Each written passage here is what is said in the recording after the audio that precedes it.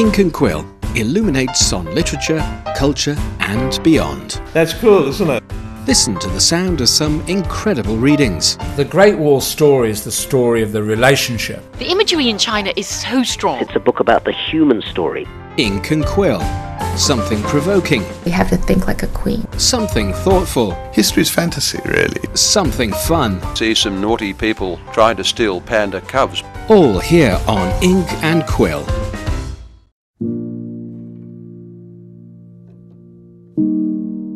Discovering literature and following the stories behind your favorite authors.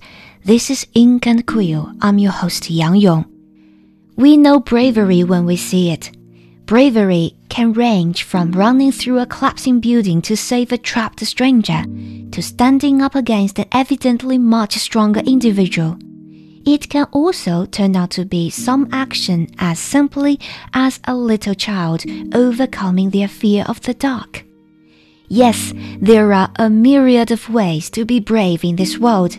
So, in today's program, we will learn the various forms of bravery and how this admirable quality can be found in some of the most unlikely places. But first, let's listen to a story in which kindness requires courage, understanding, and tolerance.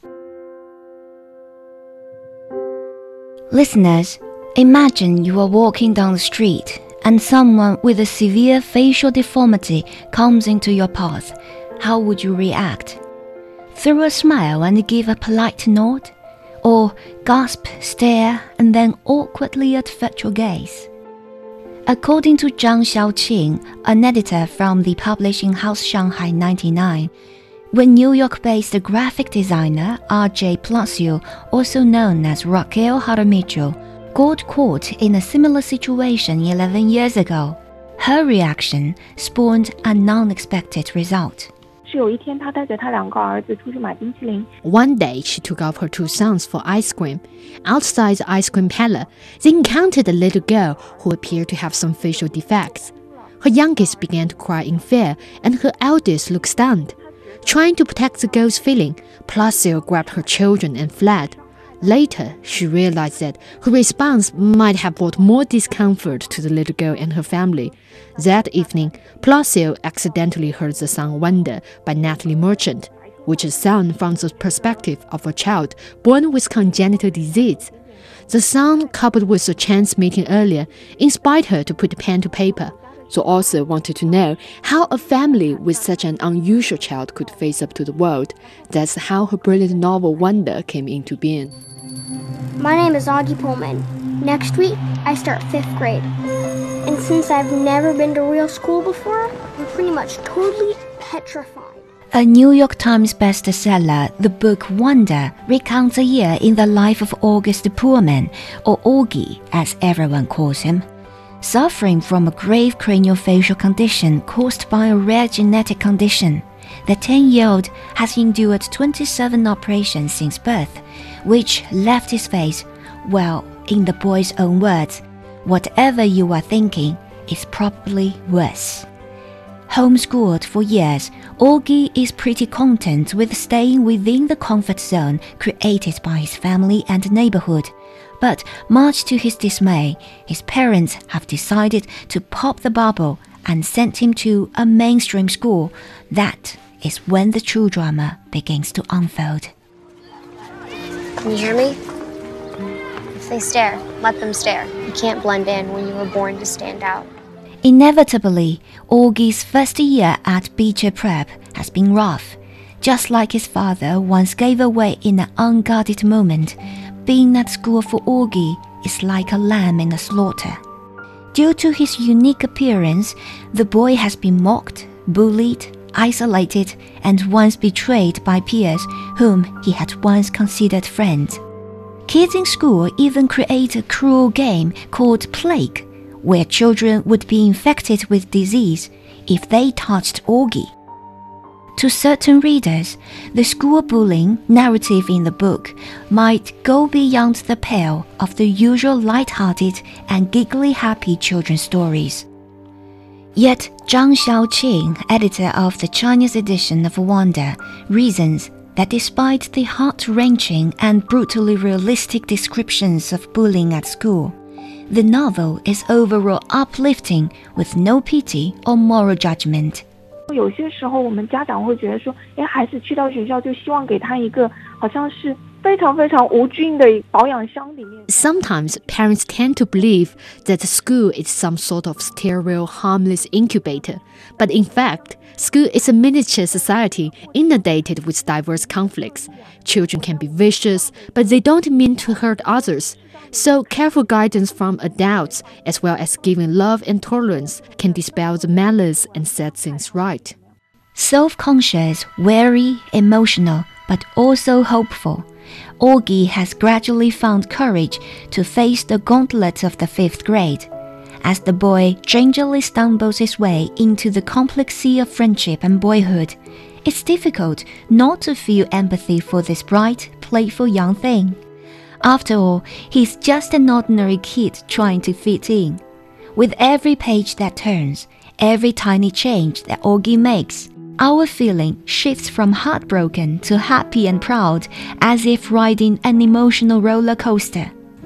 But wonder doesn't solely focus on Augie. Through an ever-changing first-person narrative, we also get to experience the eventful life of our 10-year-old hero through the eyes of others, including his elder sister, classmates, and other kids he encounters. As R.J. Palacio meticulously highlights the nuances and complexities of the mindset of each character, readers not only better understand Augie from a panoramic perspective, but also have the opportunity to zoom into the inner state of a family, bullies, and bystanders around the victim of bullying. Editor Zhang Xiaoqing speaks highly of Palacio's writing style.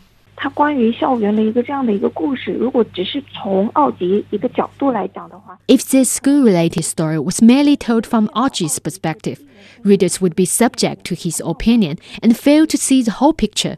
Since this story is told from different points of view, we're allowed to see many facets of many incidents.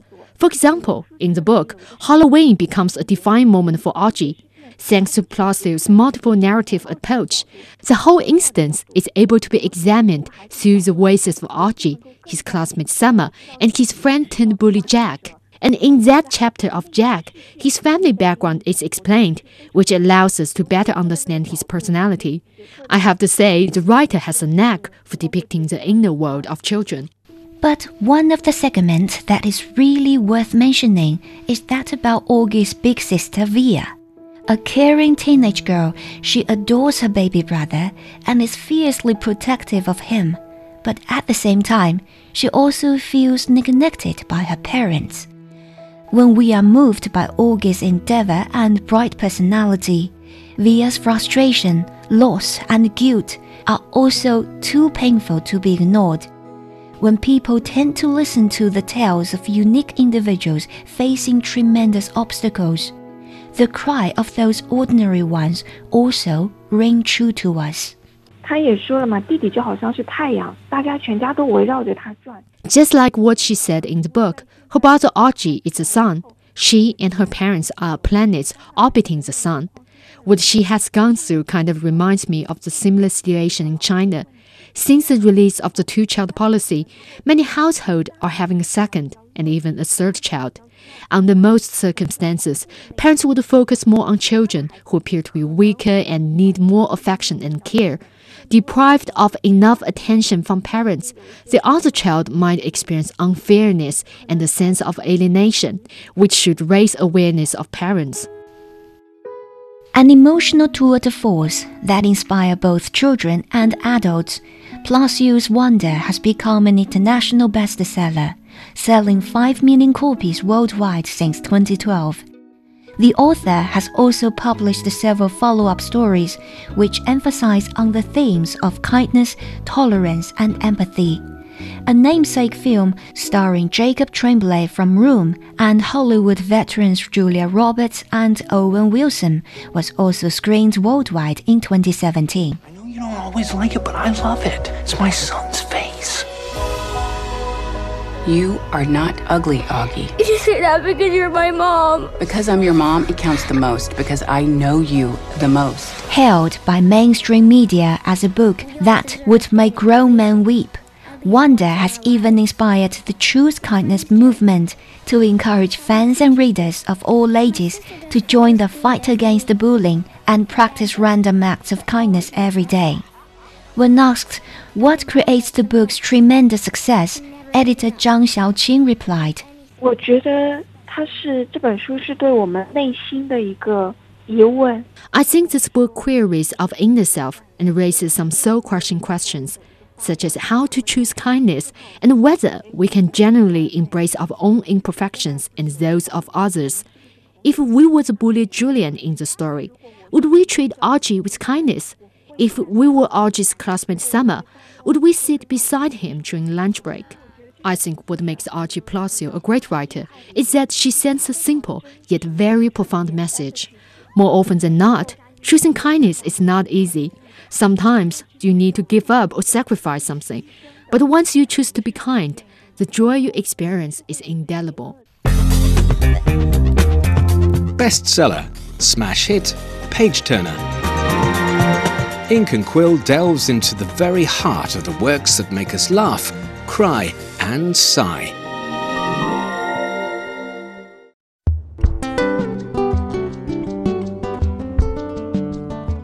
Welcome back. You are listening to Ink and Quill with Yang Yong. People always say that only the weak and the foolish would give up.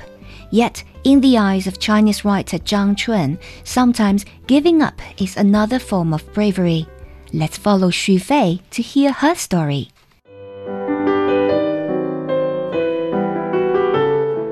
Owner of ice cream shops, founder of a public welfare program, editor-in-chief of a literature app, it's hard to choose the right word to describe what kind of person Zhang Chun is. But there is no doubt that she is a feet firmly planted on the ground writer. On Douban, one of China's hottest social networking websites, this budding author has constantly published over 600,000 words of diaries, notes, and essays on her daily life and the reflection of the world. During the past few years, her writings have been widely circulated online and elevated her to the most famous storytellers in cyberspace. Writing could be considered one of my hobbies. Whenever something meaningful happens to me, I want to record it in case I forget. Honestly, I write for self-entertainment. But after I publish them, those writings, which I thought are only related to myself, resonate for others too. The reaction from readers does surprise me. Selected 42 stories from Zhang's blog entries, The Miscellanea, A Moment in the Life, or in Chinese, 一生里的某一刻, is a piece of writing to which you could often return. No trace of grand narrative or legend could be found here, but the lively display of trifles and conversations of the writer's life. Particularly in terms of the first half of the book, the essays range in subjects from the swallow's nest under her roof to the adulatory yet good-natured shop assistants. Written in a light-hearted and a sort of amusing manner, these stories show a curious and keen mind about the world, a good humor in revealing her friends, and a sharp eye for detail. In one of the chapters, Zhang Chun even meticulously writes about how the most common of foods taste the best. From popcorn, instant noodles to apple and even dog food, she depicts every moment of devouring with mind-boggling zeal. The words may not only make your mouth water, but also let their many readers be touched by the life-loving spirit of the writer. However, turning to the second half of the book, the bright and teasing tone of the book takes a shocking turn. Written in a sober and plain language, Zhang pens down the death of her father and childhood friend, the entangled relationship with her elder brother, and her struggle with depression, which is no doubt a heavy blow to the face for this expecting a light literature. The writer explains the change of keynote of her book. We may share similar experience in our daily life. In the beginning, it is all about laughter and joy, but gradually you will be involved with an emotion that is more complicated and profound. Despite all the hardships and burdens in life, dramatic outbursts or schmaltzy self-pity is rarely seen from Zhang's writings. Instead, candor and straightforward honesty lie between the lines, which is far more powerful than many so-called self-help books. I don't need to go sentimental with myself. All I want to do is to record everything faithfully. There's nothing wrong with being honest. I don't care if people like my writing or not, but in my imagination, there will be a few people find comfort from my book when they feel lonely and sad. Maybe they will. At the end of the essay collection, Zhang is not shy about unveiling many personal aspects during her suffering from depression, even including those darkest and most perplexed moments. By throwing out questions that concern the significance of tribulation and existence, she seeks out the reconciliation with life. When you get depression, you feel meaningless. You fail to recognize whether your emotion is true or not, and you don't even remember if something happened. It's very scary. So, when I felt that there's something wrong with me, I realized writing has become a kind of self-salvation, which helps me to reach out for something more authentic in life. Before that, I didn't think about it so earnestly.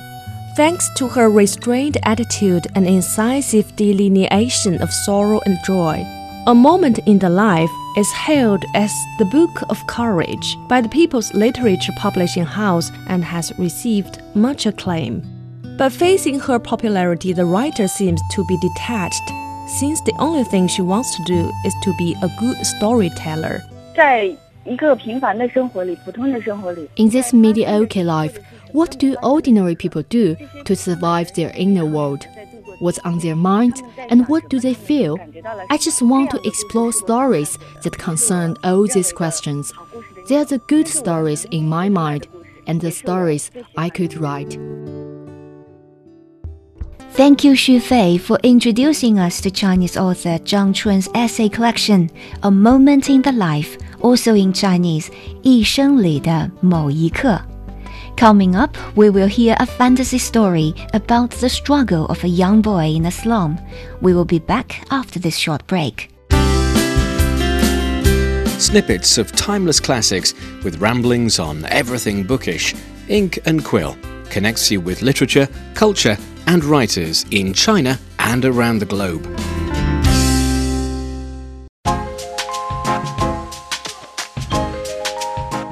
Avant-garde, sensational, and provocative.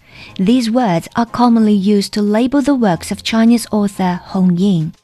Whether these descriptions are accurate or not, this internationally acclaimed writer is best known for her heart-wrenching sensitivity and unabashed honesty in exploring the bygone days of her family and China, which credits her as one of the most controversial writers in the country.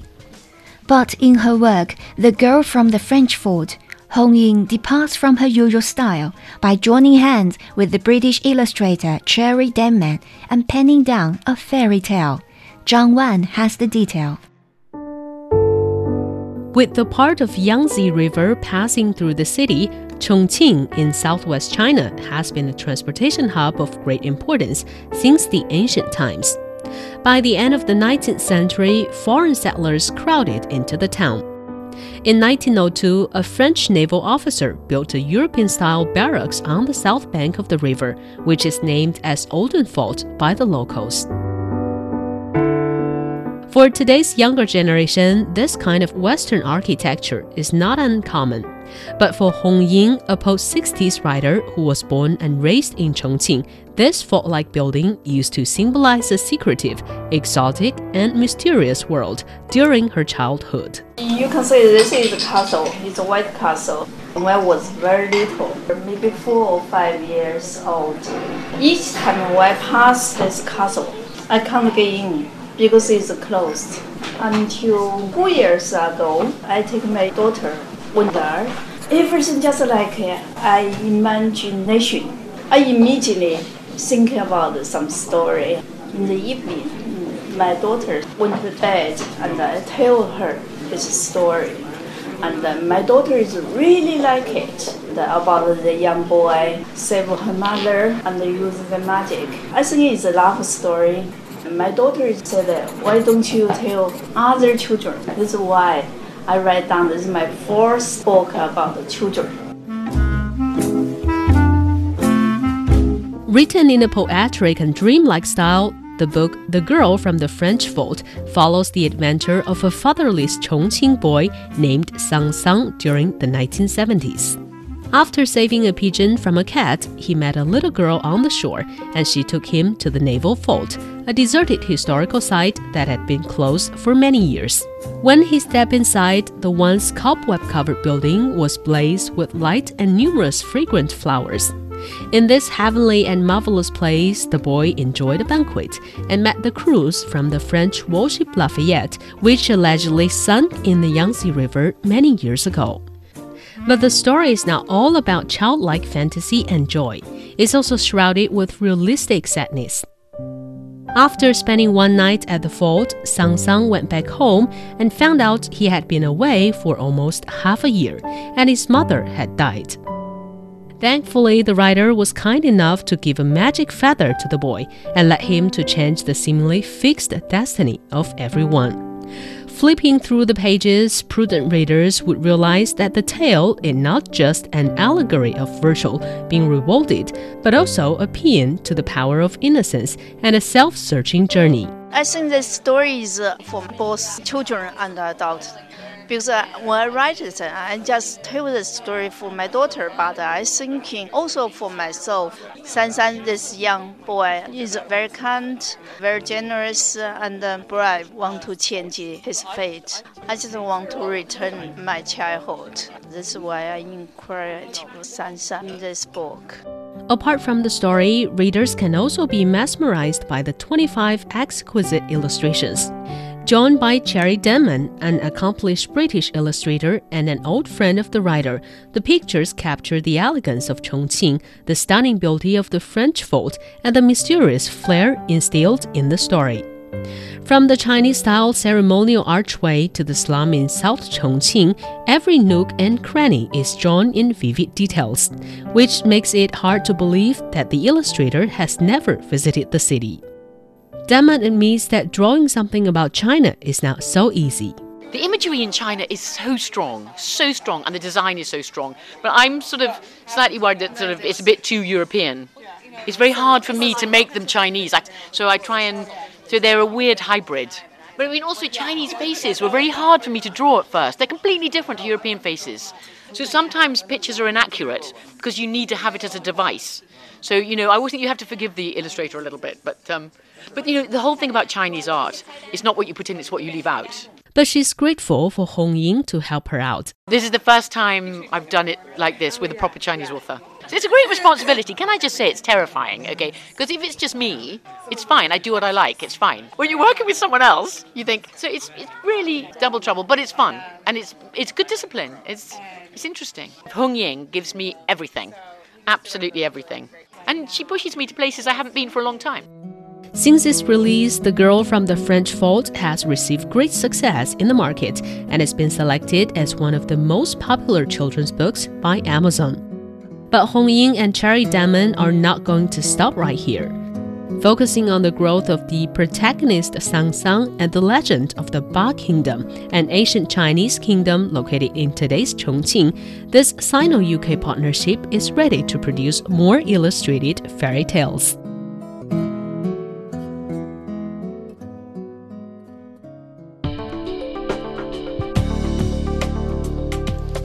That was Zhang Wan introducing us to Chinese-British author Hong Ying's book, The Girl from the French Vault. On that note, it's time to wrap up today's show. Don't forget that there are always more interesting happenings in the literary world, and we will try our best to keep you posted. To learn more about China, you can follow our Facebook account China Plus or simply download our podcast by searching the keywords Ink and Quill on iTunes. Thank you for tuning in. I'm your host Yang Yong. See you next week.